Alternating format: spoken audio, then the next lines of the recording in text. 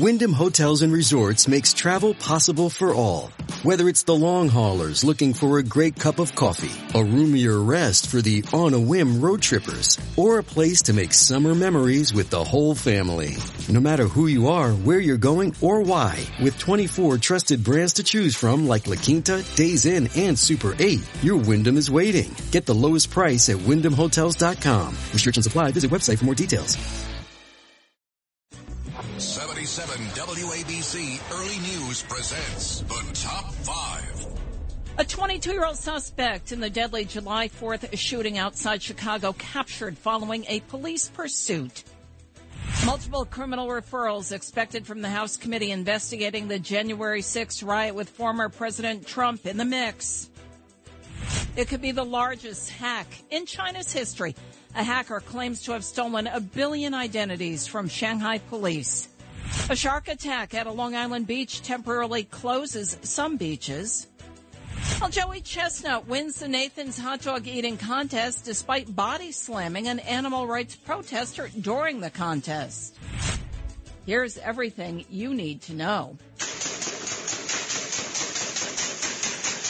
A man wanted in connection with that deadly mass shooting at a 4th of July parade outside of Chicago, taken into custody last night. 6 people were killed, dozens hurt.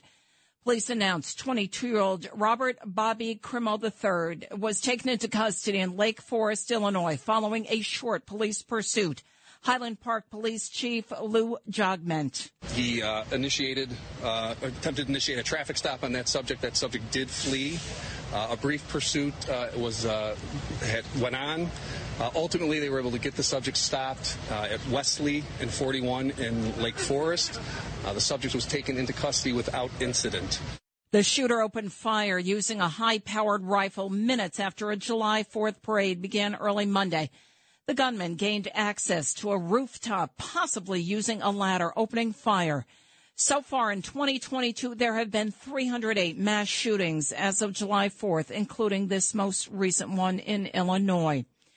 The House Select Committee investigating the January 6, 2021 riot could make multiple criminal referrals, including former President Donald Trump. That from the panel's vice chair, Representative Liz Cheney. She said on Sunday as she appeared on ABC News. I have greater concern about what it would mean if people weren't held accountable for what's happened here. I think it's a much graver constitutional threat if a president can engage in these kinds of activities. Cheney's remarks follow explosive testimony from former White House aide Cassidy Hutchinson. She detailed being told of Trump's anger when informed by his Secret Service detail he couldn't accompany protesters to the U.S. Capitol on January 6. Hutchinson's sworn testimony has been questioned by some Trump allies. Secret Service agents in charge of his detail say they are willing to testify that Hutchinson's testimony was false. A hacker claims to have stolen records of 1 billion Chinese residents from Shanghai police. It's possibly the largest data breach in China's history.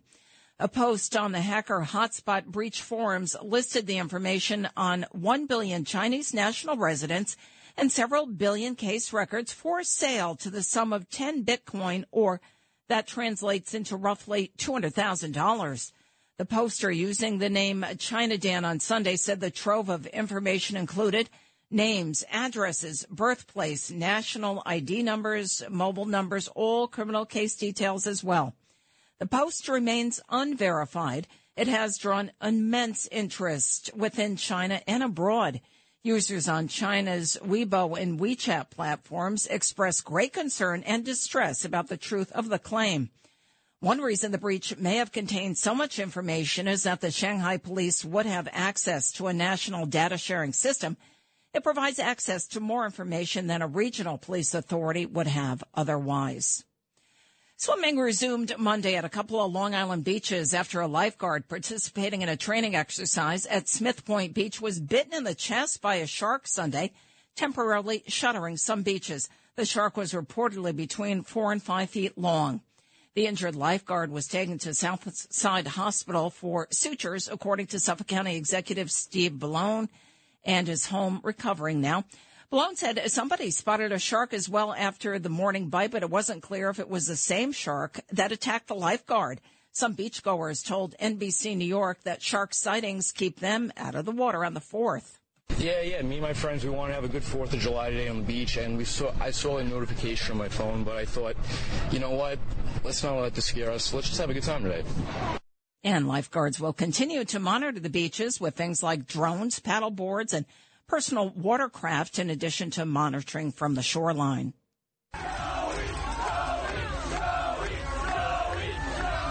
Well, yeah, he did it again. Joey Chestnut chomped his way to the top of Nathan's famous hot dog eating contest Monday.